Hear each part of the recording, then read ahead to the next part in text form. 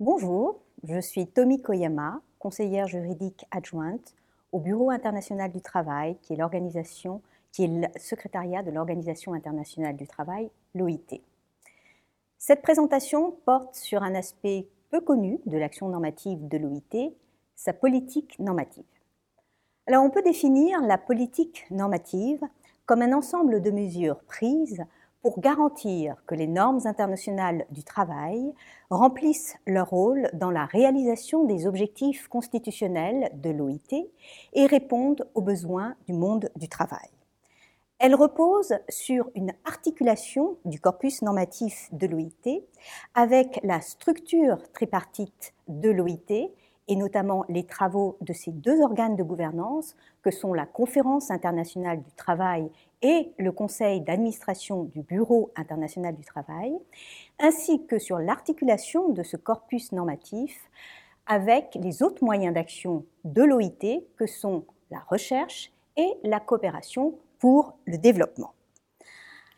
Du point de vue du droit international public et de la théorie des organisations internationales, la politique normative de l'OIT représente un exemple intéressant d'une entreprise de modernisation par une organisation internationale de son corpus normatif.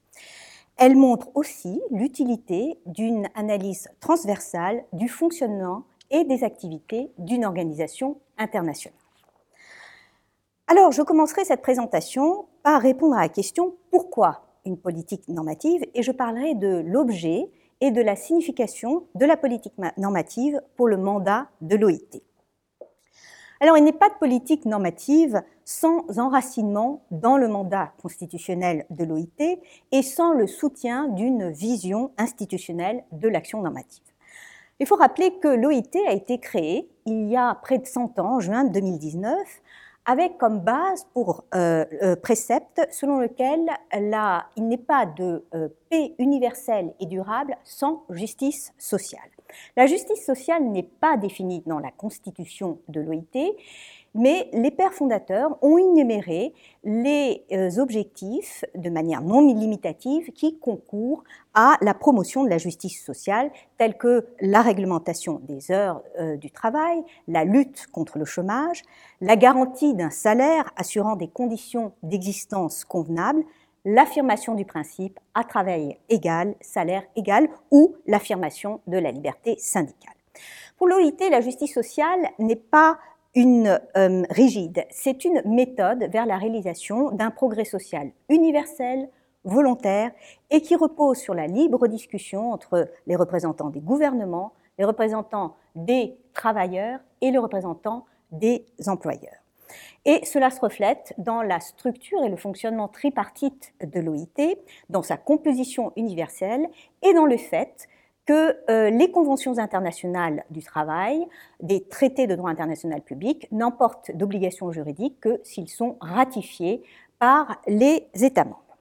Alors, pour remplir son mandat, les pères fondateurs ont doté l'OIT de procédures constitutionnelles qui portent sur l'adoption des normes internationales du travail, leur examen, et ainsi que le contrôle de l'application et l'interprétation des conventions internationales du travail. Concrètement, les objectifs dans le préambule de l'OIT ont trouvé leur expression dans un corpus normatif qui couvre un large éventail de sujets, notamment en matière d'emploi, politique de l'emploi, orientation et formation professionnelle, en matière de protection sociale, santé et sécurité au travail, salaire, travail de nuit, en matière de tripartisme et dialogue social, administration du travail, inspection du travail, en matière de principes et droits fondamentaux au travail, la liberté syndicale et la négociation collective, l'élimination de toute forme de travail forcé ou protection des enfants ou des adolescents, élimination de toute forme de discrimination dans l'emploi et la profession. Mais ce corpus normatif porte également sur la protection de travailleurs spécifiques tels que les gens de mer, les travailleurs migrants ou encore les travailleurs et travailleuses domestiques. L'OIT a adopté à ce jour 400 instruments, 189 conventions internationales du travail, qui sont des traités de droit international public, 6 protocoles. Les protocoles dépendent d'une convention et servent essentiellement à la mettre à jour sur des points spécifiques. Ce sont aussi des traités de droit international public et 205 recommandations. Alors l'OIT a attendu près de 100 ans pour mûrir une véritable politique normative. L'avènement de la politique normative de l'OIT résulte de toutes les actions prises par l'OIT pour repenser son mandat et son action dans le contexte de la mondialisation. Et je vous renvoie ici à tous les écrits et les conférences données par l'ancien conseiller juridique du Bureau international du travail, Francis Maupin. En effet, on peut dire que jusque dans les années 70-80, l'OIT avait pour politique de ne pas avoir de politique normative. Elle adoptait des instruments qui ciblaient des catégories bien spécifiques de travailleurs ou des aspects spécifiques des conditions et droits au travail. Alors, évidemment, l'absence de politique normative ne veut pas dire absence de toute discussion sur l'action normative de l'OIT. De fait, il y avait des besoins objectifs, étant donné que dans la Constitution, on ne prévoit pas, par exemple, des procédures pour réviser les conventions internationales du travail. D'ailleurs, la mise à jour des normes internationales du travail est tout à fait symptomatique de cette approche ciblée que je venais de mentionner. En effet, la plupart des conventions internationales du travail ont été révisées par l'adoption d'une nouvelle convention qui portait un nouveau numéro et qui fait l'objet de l'application de la procédure d'adoption et d'examen de toute convention internationale du travail. Ce qui veut dire aussi que la convention portant révision doit être ratifiée par les États membres de l'OIT. Qui plus est, pour les premières conventions, les conventions 1 à 26, eh bien, la ratification de la convention portant révision ne entraînait pas automatiquement dénonciation de l'ancienne convention.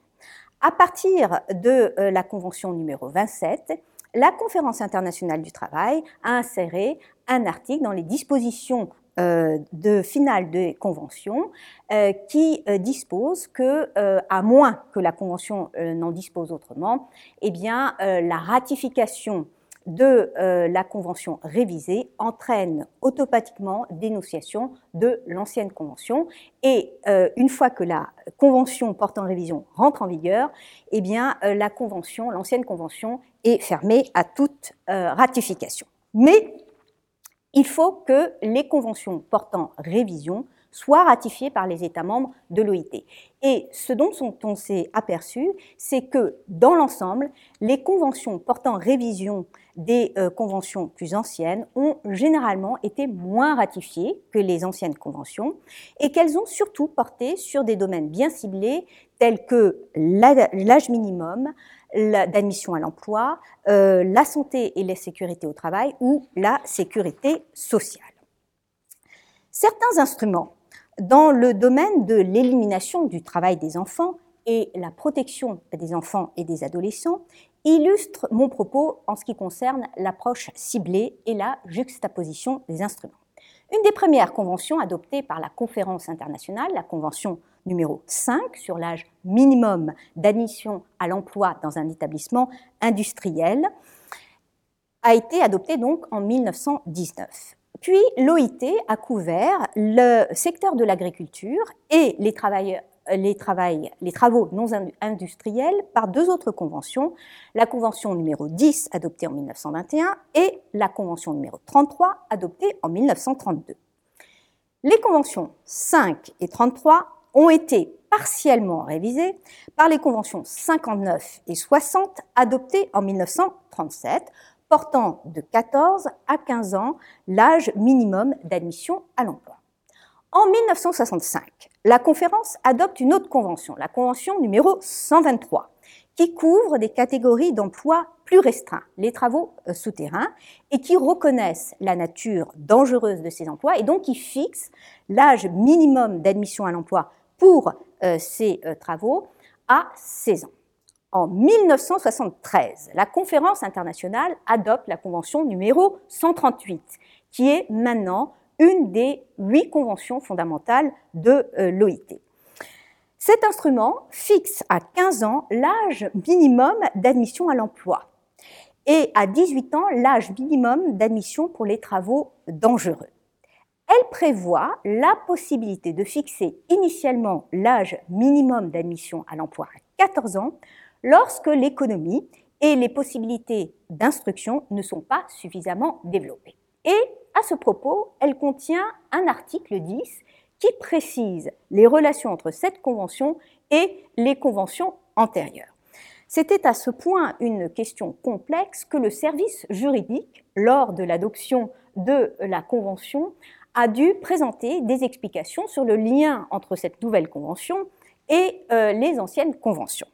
Et en gros, le service juridique a expliqué à la commission d'application, à la commission qui a discuté cette convention, ce qui suit. En premier lieu, les conventions existantes seront fermées à une ratification ultérieure, sauf lorsque l'âge minimum qu'elles prescrivent est plus élevé que celui qui est fixé dans la nouvelle convention. Ensuite, la ratification de la nouvelle convention entraînera la dénonciation des conventions antérieures seulement dans la mesure où des obligations au moins égales seront acceptées en ce qui concerne le champ d'application et l'âge minimum. Donc, ça illustre parfaitement mon propos sur la complexité du système normatif de l'OIT, mais qui est mu aussi par un souci de ne pas diminuer la protection des travailleurs. Alors, outre les besoins objectifs d'avoir des discussions normatives, il y avait évidemment aussi un certain nombre de discussions souvent passionnées au sein du conseil d'administration et de la conférence sur les choix des sujets, sur le rythme de l'action normative, voire sur le système de contrôle d'application des conventions internationales du travail. On doit ajouter que, bien évidemment, s'il n'y avait pas de politique normative, il y a quand même eu des évolutions en matière d'approche réglementaire. Je prends pour exemple la santé et la sécurité au travail, qui, par exemple, a évolué de règles très précises, assez rigides, à des règles plus générales, plus souples, qui a évolué à une approche centrée sur la sécurité industrielle et la protection. On est passé à une approche axée sur la sécurité et la santé au travail, à l'adaptation au milieu du travail aux travailleurs et à la prévention et l'évaluation des risques. Alors, la mondialisation a obligé l'OIT à repenser les concepts sur lesquels est fondée son action normative et à repenser l'impact de son action normative. En gros, il y a eu 2 facteurs. Le premier facteur, c'est lié à la complexité du système normatif que je viens de décrire. Le second facteur, c'est ce que d'aucuns ont appelé la fatigue normative des États, dont la volonté de ratifier les conventions internationales du travail s'en est trouvée amoindrie sous le coup de la concurrence internationale, mais également l'intervention d'autres acteurs dans le domaine social. À cela, il faut ajouter que la chute du mur de Berlin a fait voler en éclats l'alliance entre le groupe des employeurs et le groupe des travailleurs au sein de l'OIT, l'alliance sur le système normatif qui s'était constituée pour le maintenir face aux attaques des pays de l'ancien bloc de l'Est. Alors, comment va s'opérer le renouveau de l'action normative de l'OIT dans le contexte de la mondialisation? Alors, d'abord, il a fallu refonder, en quelque sorte, l'engagement des mandants tripartites de l'OIT envers la valeur de l'action normative de l'OIT. Et cette refondation s'est faite par le biais de 2 déclarations extrêmement importantes de l'OIT. D'une part, la déclaration de 1998 concernant les principes et droits fondamentaux au travail, et d'autre part, la déclaration sur la justice sociale pour une mondialisation équitable adoptée en 2008. Alors, ces déclarations vont faire une distinction très importante entre les objectifs constitutionnels qui font l'objet des normes internationales du travail et les normes en tant qu'instrument. Alors à partir du moment où on distingue la norme en tant qu'instrument, on peut commencer à parler de sa mise à jour et de son impact, par exemple. Alors, pour ce qui est de la déclaration de 1998, elle a réaffirmé que tous les États membres de l'OIT étaient liés au respect, à la promotion et à la réalisation des principes et droits fondamentaux au travail, indépendamment de la ratification des conventions fondamentales de l'OIT.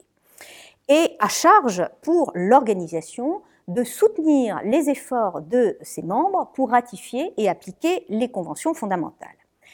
On peut dire que la déclaration de 2008 a étendu cette approche à l'ensemble des objectifs de l'OIT. Alors, cette déclaration, c'est un texte important parce que c'est le premier texte adopté sur une base universelle, tripartite, qui reconnaît le concept de travail décent. Elle offre une vision moderne et synthétique des objectifs constitutionnels en les regroupant sous 4 grands objectifs stratégiques: l'emploi, la protection sociale, le tripartisme et le dialogue social et les principes et droits fondamentaux au travail. Elle préconise une méthode, la méthode intégrée, pour la réalisation de ces objectifs qui reposent sur leur indivisibilité. Et aussi, elle engage l'OIT à renouveler ses partenariats avec les autres acteurs agissant sur la scène internationale et notamment les organisations internationales publiques qui ont des mandats dans des domaines connexes. Ce sont des aspects clés qui vont dessiner les contours de la politique normative de l'OIT. À ce propos, la déclaration est le premier texte adopté par la Conférence internationale du travail qui reconnaît la politique normative. Et qui dit ce qui suit, elle enjoint l'OIT à promouvoir sa politique normative en tant que pierre angulaire des activités de l'OIT, en renforçant sa pertinence pour le monde du travail et s'assurer que les normes remplissent bien leur rôle dans la réalisation des objectifs constitutionnels de l'organisation. Elle replace l'importance des normes pour la réalisation des objectifs de l'OIT et engage les États membres de l'OIT à examiner leur situation en matière de ratification et d'application des normes internationales du travail, de telle sorte à couvrir progressivement l'ensemble des objectifs stratégiques. Alors, les objectifs de la politique normative au terme de la déclaration de 2008 sont clairs, mais ils ont été précisés par le Conseil d'administration en 2009 et 2010. Le Conseil d'administration a donc trouvé consensus sur les aspects fondamentaux, les éléments fondamentaux de cette politique normative, laquelle comprend la détermination des meilleurs moyens de tenir à jour le corpus des normes. Deuxièmement, le recensement des normes qui doivent être révisées ou qui appellent d'autres actions. Troisièmement, le recensement et la promotion des normes à jour. Quatrièmement, la recherche des nouvelles thématiques et des nouvelles approches dans le domaine de l'action normative. Cinquièmement, l'élaboration et l'adoption des normes. Vaste sujet, vaste domaine, mais le Conseil d'administration, à la demande du groupe des travailleurs, a exclu du champ de la politique normative le système de contrôle de l'application des conventions ratifiées. Alors, j'en viens maintenant à expliquer comment s'élabore cette politique normative, autrement dit la fabrication de la politique normative. Alors que l'OIT n'avait pas de politique normative ou était en train progressivement de la mûrir, elle a quand même constitué, à partir des années 70, des groupes de travail tripartites ad hoc sous l'égide du Conseil d'administration du Bureau international du travail pour examiner le corpus normatif et pour y mettre de la clarté. Je ferai juste mention du dernier groupe de travail tripartite constitué à cet effet, le groupe dit Cartier, du nom de son président, qui a fonctionné de 1995 à 2002 et qui a examiné toutes les normes adoptées avant 1985 afin d'en déterminer leur statut et de recommander des actions à prendre au Conseil d'administration. Alors, ce groupe de travail a d'abord évalué les besoins en matière de ratification et a identifié 22 conventions à réviser et 15 recommandations à réviser.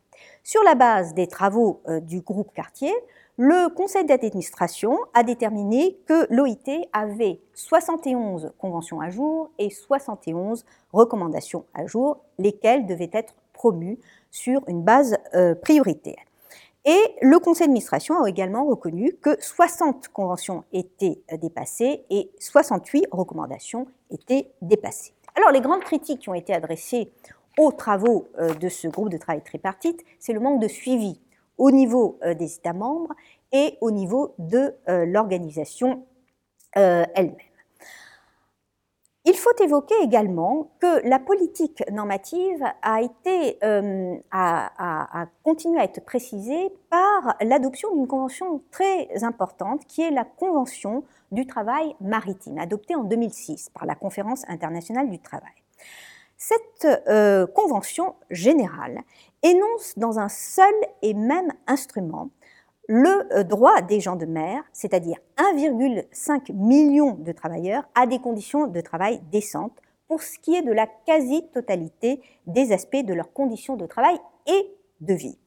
Elle regroupe un vaste ensemble de normes qui ont été adoptées par l'OIT entre 1920 et 1996. Elle est rentrée en vigueur depuis 2013 et elle a été ratifiée à ce jour par 82 pays qui représentent plus de 90% de la jauge brute de la flotte marchande mondiale. Alors, l'élaboration de cette convention maritime, du travail maritime, a amené l'introduction de certaines innovations, notamment un mécanisme permettant d'actualiser la partie la plus technique de cette convention selon une procédure d'amendement accéléré sans passer par l'adoption d'une nouvelle convention portant révision de la convention du travail maritime. C'est aussi un instrument contraignant qui comporte à la fois des normes portant des obligations juridiques précises et des normes qui prescrivent des orientations que les membres doivent dûment envisager d'appliquer. Elle est souvent citée comme une source d'inspiration dans le cadre de la politique normative actuelle de l'OIT. Alors, j'en viens maintenant à les principaux lieux de fabrication de cette politique normative. Il existe deux lieux, au niveau de la conférence et au niveau du conseil d'administration. Au niveau de la conférence, ce sont les discussions récurrentes. Les discussions récurrentes ont été introduites par la déclaration de 2008 et ont pour but d'organiser une discussion au niveau de la conférence sur les besoins des États membres pour réaliser chaque objectif stratégique de l'OIT et déterminer les meilleurs moyens pour l'OIT de répondre à ces besoins par la coordination de l'ensemble de ces moyens d'action, dont l'action normative. Alors, la conférence, dans un premier cycle de discussions récurrentes de 2010 à 2017, a déjà eu 7 discussions récurrentes. Et en matière d'action normative, ces discussions ont permis de mettre à jour des insuffisances de tel ou tel instrument, des lacunes dans le corpus normatif, ou permettre d'identifier les besoins en matière d'assistance technique des membres de l'OIT. Elles ont été conçues pour redonner de la visibilité aux travaux de la Conférence internationale du travail et notamment à ses travaux normatifs. Elles ont été également conçues pour renouveler l'engagement de l'OIT avec les autres organisations internationales publiques qui donc ainsi concourent, informent la définition des priorités de l'OIT par la Conférence internationale du travail et également sont confrontés au point de vue des acteurs tripartites. Alors, au cours du premier cycle des discussions récurrentes, l'OIT a adopté à la suite des discussions récurrentes qui sont intervenues dans le premier cycle, l'OIT a adopté 2 instruments importants. Le premier instrument, c'est la recommandation 202 sur les socles de protection sociale qui a été adoptée à la suite de la discussion récurrente de 2011 sur la sécurité sociale. Cette recommandation complète les conventions internationales du travail en matière de sécurité sociale en aidant notamment les États membres à couvrir les personnes non protégées, pauvres et vulnérables, y compris les travailleurs du secteur informel et leurs familles, et ainsi assurer que tous les membres de la société bénéficient au moins d'un niveau élémentaire de sécurité sociale tout au long de leur vie. On doit aussi mentionner le protocole de 2014 relatif à la Convention numéro 29 de 1930, qui est une convention fondamentale de l'OIT, qui a été adoptée à la suite de la discussion récurrente de 2012 sur les principes et droits fondamentaux au travail. Alors, ce protocole réaffirme la définition du travail forcé et obligatoire qui est donnée dans la Convention numéro 29. Mais aussi, il crée l'obligation de prévenir le travail forcé, d'en protéger les victimes et de fournir celles-ci un accès à des mécanismes et de recours et à des mécanismes permettant la réparation des victimes. Il souligne le lien existant entre le travail forcé d'une part et la traite des personnes. Il réaffirme combien il est important de poursuivre ceux qui ont des recours à des pratiques de travail forcé et de mettre un terme à l'impunité de ces personnes. J'ajoute aussi qu'il supprime certaines dispositions transitoires de la Convention 29 qui, en 1930, avait permis le recours au travail forcé pour une période transitoire dans certaines conditions. Toutefois, on s'est très rapidement rendu compte que les discussions récurrentes ne pourraient pas passer en revue tous les instruments normatifs appartenant à un objectif stratégique, surtout dans un contexte d'une session à durée limitée de la Conférence internationale du travail, et surtout lorsque ces discussions récurrentes doivent porter non seulement sur l'action normative, mais également sur l'ensemble des moyens d'action de l'OIT. C'est pourquoi, en novembre 2011, le Conseil d'administration a décidé de compléter l'œuvre, si je puis dire, des discussions récurrentes par l'établissement d'un mécanisme, le mécanisme d'examen des normes. Et en 2015, le Conseil d'administration a créé un groupe de travail tripartite du mécanisme d'examen des normes et a adopté le mandat de ce groupe de travail tripartite. Le mécanisme et le groupe de travail tripartite ont été expressément conçus et adoptés, mis en place par le Conseil dans le cadre de la déclaration de 2008 et l'importance qu'elle octroie à la politique normative de l'OIT. Alors, quels sont les éléments principaux du mandat de ce groupe de travail tripartite ? Le groupe de travail tripartite doit faire des recommandations au conseil d'administration sur le statut des normes examinées, y compris les normes à jour, les normes devant être révisées, les normes dépassées et les autres classifications possibles. Il doit aussi faire des recommandations sur le recensement des lacunes dans la couverture, y compris celles nécessitant de nouvelles normes. Il doit aussi faire des recommandations sur des mesures de suivi concrètes assorties de délais de mise en œuvre. Et enfin, le groupe de travail tripartite peut, à la demande du conseil d'administration, examiner toute autre question relative à l'action et à la politique normative. Le groupe de travail tripartite tient une réunion annuelle d'une semaine. Il a eu déjà 3 réunions. Et il peut admettre, outre les 32 membres du groupe de travail tripartite, il peut admettre aussi un nombre limité de conseillers techniques, mais également de représentants d'autres organisations internationales. Et à la 3e réunion du groupe de travail tripartite qui a discuté d'un certain nombre d'instruments en matière de santé et sécurité au travail, eh bien, des représentants de l'Organisation de coopération et de développement économique, l'OCDE, ou la Commission économique pour l'Europe, et l'Organisation mondiale de la santé, ont été chargés de fournir aux membres du groupe de travail tripartite des conseils techniques sur la prévention des accidents du travail et les produits chimiques. Alors, quels sont à ce jour les résultats obtenus par ce groupe de travail tripartite, dont je disais qu'il avait déjà eu 3 réunions et il en tiendra une 4e en septembre 2018. Alors, on peut dire que déjà, il a adopté un programme de travail ambitieux qui recouvre 235 instruments. Il met en œuvre ce programme de travail tripartite avec pour souci d'assurer la cohérence de ses travaux avec le programme de travail plus large de l'OIT. Ainsi, lors de sa 3e réunion, il a examiner les instruments en matière de santé et sécurité au travail, parce que cette réunion venait à la suite d'une discussion au niveau de la conférence internationale du travail sur d'autres instruments en matière de santé et sécurité au travail.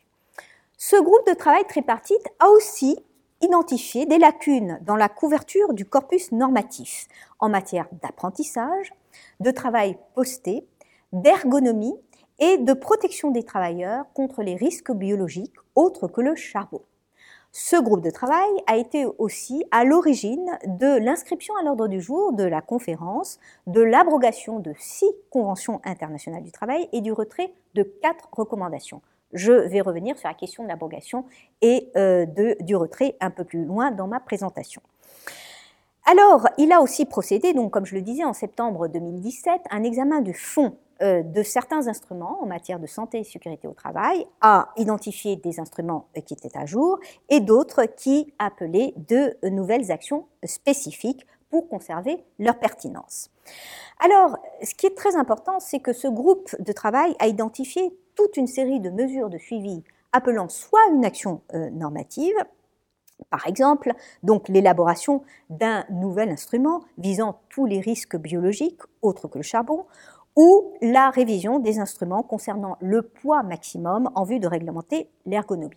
Donc des mesures de suivi impliquant une action normative et des mesures de suivi n'impliquant pas une action normative, de promotion des instruments ou d'assistance technique, et c'est ça qui est aussi très important, d'assistance technique aux États membres pour leur permettre de ratifier des conventions portant révision d'instruments plus anciens dont ils sont, avec lesquels ils sont toujours liés, de telle sorte à ce que l'abrogation, voire le retrait de ces instruments plus anciens, eh bien, puisse se faire sans risque de diminuer la protection des travailleurs. Le conseil d'administration, son groupe de travail tripartite et le Bureau international du travail ont à cœur d'insérer les travaux de ce groupe de travail tripartite dans le cadre de la politique normative de l'OIT. En novembre 2017, le conseil d'administration a invité le groupe de travail tripartite à lui soumettre des recommandations sur les moyens à mettre en œuvre pour faire en sorte que l'exécution du suivi recommandé par le groupe de travail tripartite soit une priorité institutionnelle pour l'OIT et sur la façon d'assurer la cohérence et la rigueur du cadre de la politique normative en ce qui concerne les instruments sur la sécurité et la santé au travail. Le groupe de travail tripartite, à sa prochaine réunion en septembre 2018, va poursuivre l'examen des instruments en matière de santé et sécurité au travail qui sont compris dans son programme de travail. J'en viens maintenant à la dernière partie de ma présentation, comment s'opère la politique normative et c'est-à-dire quelle est la mécanique de la politique normative. Alors évidemment, si elle s'élabore dans certains forums, eh bien, la mise en œuvre de la politique normative repose sur son irrigation dans les procédures constitutionnelles et réglementaires de l'OIT, et notamment dans celles qui sont mises en œuvre dans le cadre du Conseil d'administration et la Conférence internationale du travail. Je renvoie à ce propos à la présentation d'Anne Trebilcock, qui est postée sur le site de la médiathèque et qui donne un aperçu très complet de l'ensemble de ces procédures normatives. Alors, au niveau du conseil d'administration, je ferai mention de la procédure d'inscription des questions à l'ordre du jour de la conférence, qui est très importante pour inscrire justement les propositions d'action normative. Je dirais aussi qu'il existe une procédure d'inscription spécifique concernant la révision totale ou partielle des normes internationales du travail, qui n'est pas utilisée par le conseil d'administration, mais elle est intéressante parce qu'elle contient la possibilité pour le conseil d'administration de convoquer une conférence technique préparatoire lorsqu'il inscrit la révision d'une norme à l'ordre du jour de la conférence, ce qui peut présenter un grand intérêt, surtout lorsque la discussion normative doit se tenir dans une conférence qui a maintenant une durée de 2 semaines. Pour ce qui est de la conférence, ces articles 38 à 46 bis du règlement régissent notamment ses travaux en matière de préparation à une simple ou double discussion d'une action normative, à l'examen des normes et à leur adoption par la Conférence internationale du travail. Alors, aujourd'hui, l'un des grands enjeux de la politique normative, eu égard aux travaux du groupe de travail tripartite du conseil d'administration et des discussions récurrentes, c'est évidemment d'intégrer tout le suivi de ces deux lieux d'élaboration de la politique normative, de les intégrer dans les travaux de la Conférence internationale du travail. Et notamment lorsque des besoins en matière de révision se feront à jour, eh bien, surtout lorsque ces besoins portent sur des aspects techniques des conventions internationales du travail, on peut se demander s'il faut vraiment mettre en œuvre toute la procédure d'adoption et de discussion des normes. À ce propos, il est un exemple intéressant. En 1965, le Conseil d'administration avait adopté une procédure de révision dite simplifiée qui devait porter sur des aspects techniques de révision des conventions internationales du travail et qui devait être déférée à une commission permanente de la Conférence internationale du travail. Donc sans bouleverser l'économie de l'ordre du jour de la Conférence internationale du travail et sans en bouleverser non plus le programme de travail. Et c'est un précédent qui est intéressant pour assurer un suivi effectif des recommandations du groupe de travail tripartite telles que adoptées par le conseil d'administration. Alors, évidemment, la mécanique institutionnelle ne suffit pas à donner vie à la politique normative. Encore faut-il évidemment que les États membres de l'OIT suivent. Et pour qu'ils suivent, il faut évidemment qu'ils soient au clair sur le corpus normatif, qu'on les invite à examiner, et également qu'ils puissent faire valoir leurs besoins et faire valoir leur point de vue en ce qui concerne la pertinence ou l'impact des normes internationales du travail. Alors j'en viens à deux instruments uniques de l'Organisation internationale du travail. D'une part, la procédure d'abrogation des conventions internationales en vigueur et le retrait des conventions non en vigueur et des recommandations, et d'autre part, des rapports qui sont demandés sur des conventions non ratifiées ou sur les recommandations. Alors, pour ce qui est de l'abrogation des conventions internationales du travail en vigueur et le retrait des conventions non en vigueur et des recommandations, depuis 2015, suite à l'entrée en vigueur d'un amendement à la Constitution de l'OIT, la Conférence internationale donc peut décider d'habiliter à la majorité des 2/3, sur recommandation du Conseil d'administration, à abroger une convention en vigueur s'il apparaît que celle-ci a perdu de son objet ou qu'elle n'apporte plus une contribution utile à l'accomplissement des objectifs de l'OIT. L'abrogation prive de manière définitive de tout effet juridique la convention entre l'OIT et ses membres. Donc, par exemple, il ne sera plus demandé aux membres de présenter des rapports sur l'application de ces conventions. L'abrogation étant lourde de conséquences, eh bien, évidemment, sa procédure d'inscription, elle doit faire l'objet d'une inscription à l'ordre du jour de la conférence par le Conseil. Sa préparation, sa discussion par la conférence sont entourées d'une série de garanties. Alors, en juin 2017, la Conférence internationale du travail a procédé pour la première fois à l'abrogation de 4 conventions qui ont été adoptées entre 1919 et 1939 et qui portaient essentiellement sur le travail de nuit des femmes et sur la durée du travail et les repos. À sa prochaine session, en 2018, la Conférence internationale du travail va discuter de l'abrogation de 6 conventions et le retrait de 3 recommandations adoptées entre 1920 et 1939 et portant sur des sujets tels que le recrutement des travailleurs indigènes, sur la durée du travail ou sur les travailleurs migrants. Parallèlement, donc, la conférence peut retirer donc, des conventions non en vigueur et des recommandations. Et à ce jour, la conférence a donc abrogé 4 conventions, retiré 7 conventions et retiré 36 recommandations. Alors, j'en viens maintenant à parler du rapport demandé au titre de l'article 19.5e et 6d de la Constitution de l'OIT. Alors, cette procédure renferme, je pourrais dire, toute la philosophie du système normatif. On est là au cœur du système normatif de l'OIT.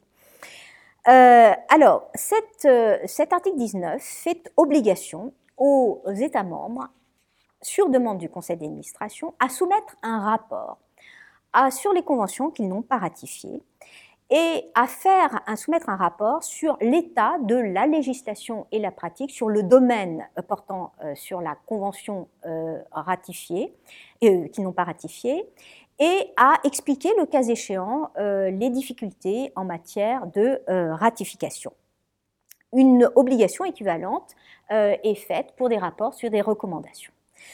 Alors, ces dispositions ont été intégrées en 1946 dans la Constitution. Pourquoi? Et je dois revenir un petit peu sur l'histoire, parce qu'au-delà de l'obligation technique de faire rapport, c'est vraiment, comme je le disais, on est au cœur du système normatif de l'OIT. Lorsque la constitution de l'OIT a été élaborée, avec toutes les procédures normatives, on doit rappeler qu'un des premiers textes, une des premières propositions de la constitution de l'OIT, c'était une proposition d'origine britannique qui avait prévu que la Conférence internationale du travail pourrait adopter des normes internationales du travail qui auraient un effet obligatoire vis-à-vis de l'ensemble des États membres, sauf objection expresse de leur part exercée dans un certain délai. Le but étant que les États membres de l'OIT soient finalement liés par les mêmes règles du jeu, si je puis dire, de la concurrence internationale. Alors, évidemment, d'une manière plus réaliste, comme je le disais, on n'a pas suivi cette voie, et donc les conventions internationales du travail, pour créer des obligations juridiques, doivent, comme tout traité, faire l'objet d'une ratification.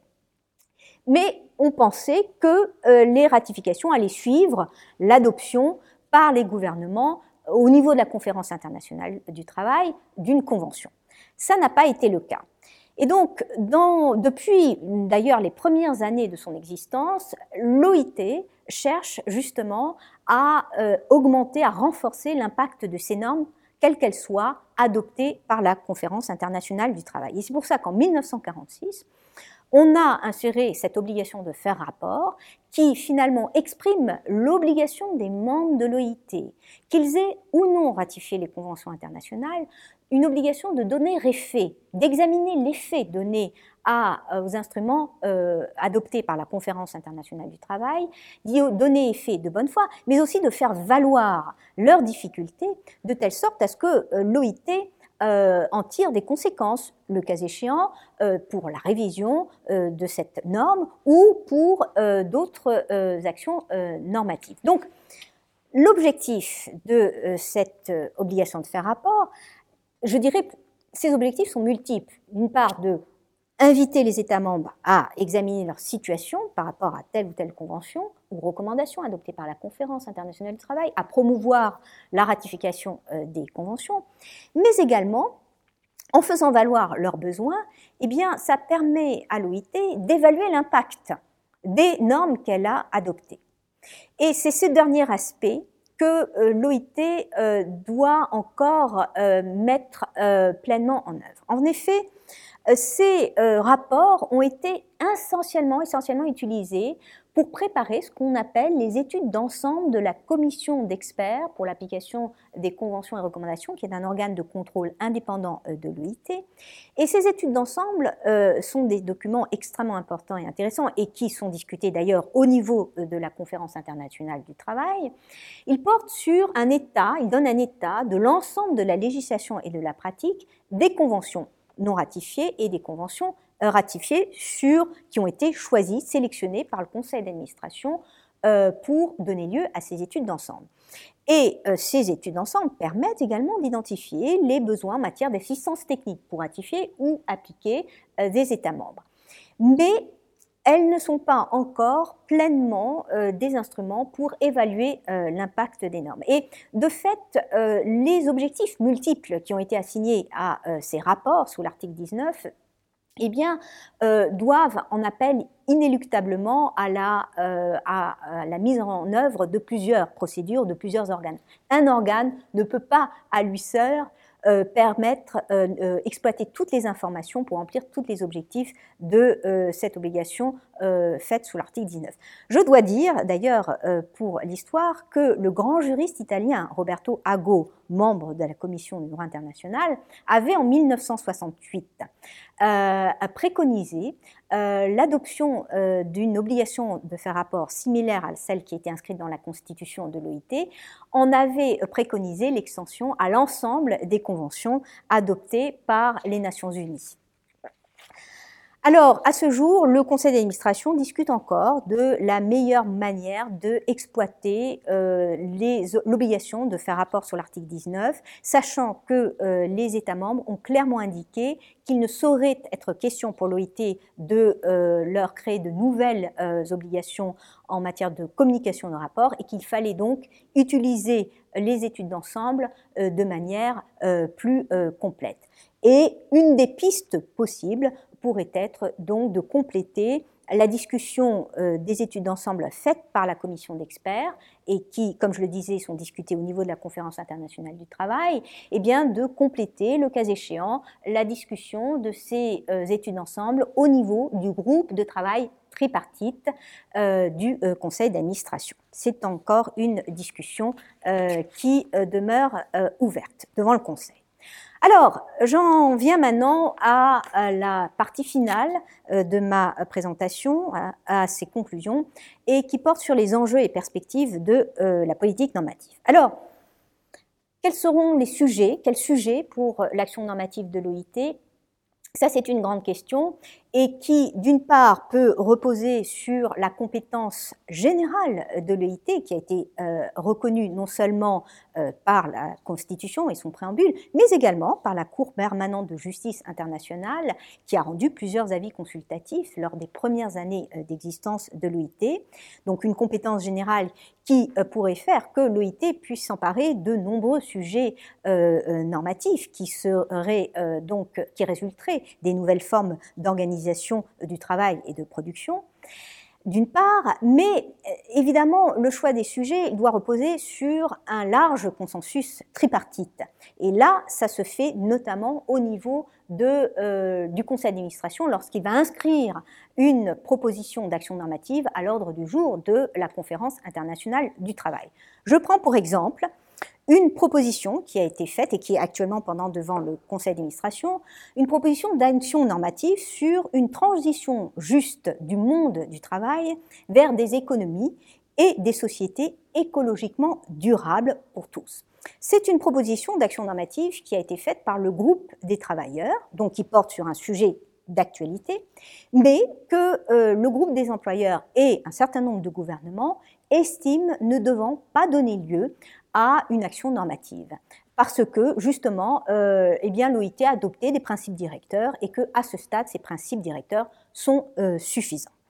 Évidemment, avec le choix des sujets, il y a aussi la question de quelle réglementation. Et je parlais tout à l'heure de la Convention du travail maritime qui allie dispositions obligatoires portant des obligations et des dispositions donnant des orientations et qui ouvre là une autre perspective. Évidemment, le choix des sujets, l'approche réglementaire doit reposer sur les travaux de recherche du Bureau international du travail. Quel type de persuasion? Comment mieux traduire l'interaction des instruments entre eux, mais également quel système d'encouragement des efforts à mettre en œuvre les instruments, dans un contexte où il y a d'autres acteurs privés et publics qui interviennent dans le domaine social. Et justement, quel partenariat pour l'OIT, notamment dans le contexte de la réforme des Nations Unies, qui a d'ailleurs réaffirmé donc l'importance de l'œuvre normative de l'ensemble du système normatif, du système des Nations Unies au service du développement, de l'agenda sur le développement durable. Quelle procédure normative? Donc, comment avoir une procédure normative, des discussions normatives qui soient préparées et qui puissent aussi avoir lieu dans le contexte d'une session de la Conférence internationale du travail de 2 semaines. Au-delà de ces questions techniques, il y a bien sûr une autre question qui est non moins importante. Quel récit pour l'action normative? Comment l'OIT peut donc fournir un récit stimulant, convaincant sur le rôle fondamental des normes pour la traduction du progrès social. Je terminerai par rappeler que la déclaration de Philadelphie de 1944, qui est inscrite dans la constitution de l'OIT, réaffirme les principes fondamentaux sur lesquels est fondée l'organisation, à savoir, le travail n'est pas une marchandise. La liberté d'expression et d'association est une condition indispensable d'un progrès soutenu. La pauvreté, où qu'elle existe, constitue un danger pour la prospérité de tous. La lutte contre le besoin doit être menée avec une inlassable énergie au sein de chaque nation et par un effort international continu et concerné, dans lequel les représentants des travailleurs et des employeurs, coopérant sur un pied d'égalité avec ceux des gouvernements, participent à de libres discussions et à des décisions de caractère démocratique en vue de promouvoir le bien commun. Eh bien, la politique normative a pour mission de fournir à l'OIT et à ses membres des instruments pour donner vie à ces principes fondamentaux, quelle que soit la complexité et les changements du monde. Je vous remercie pour votre attention.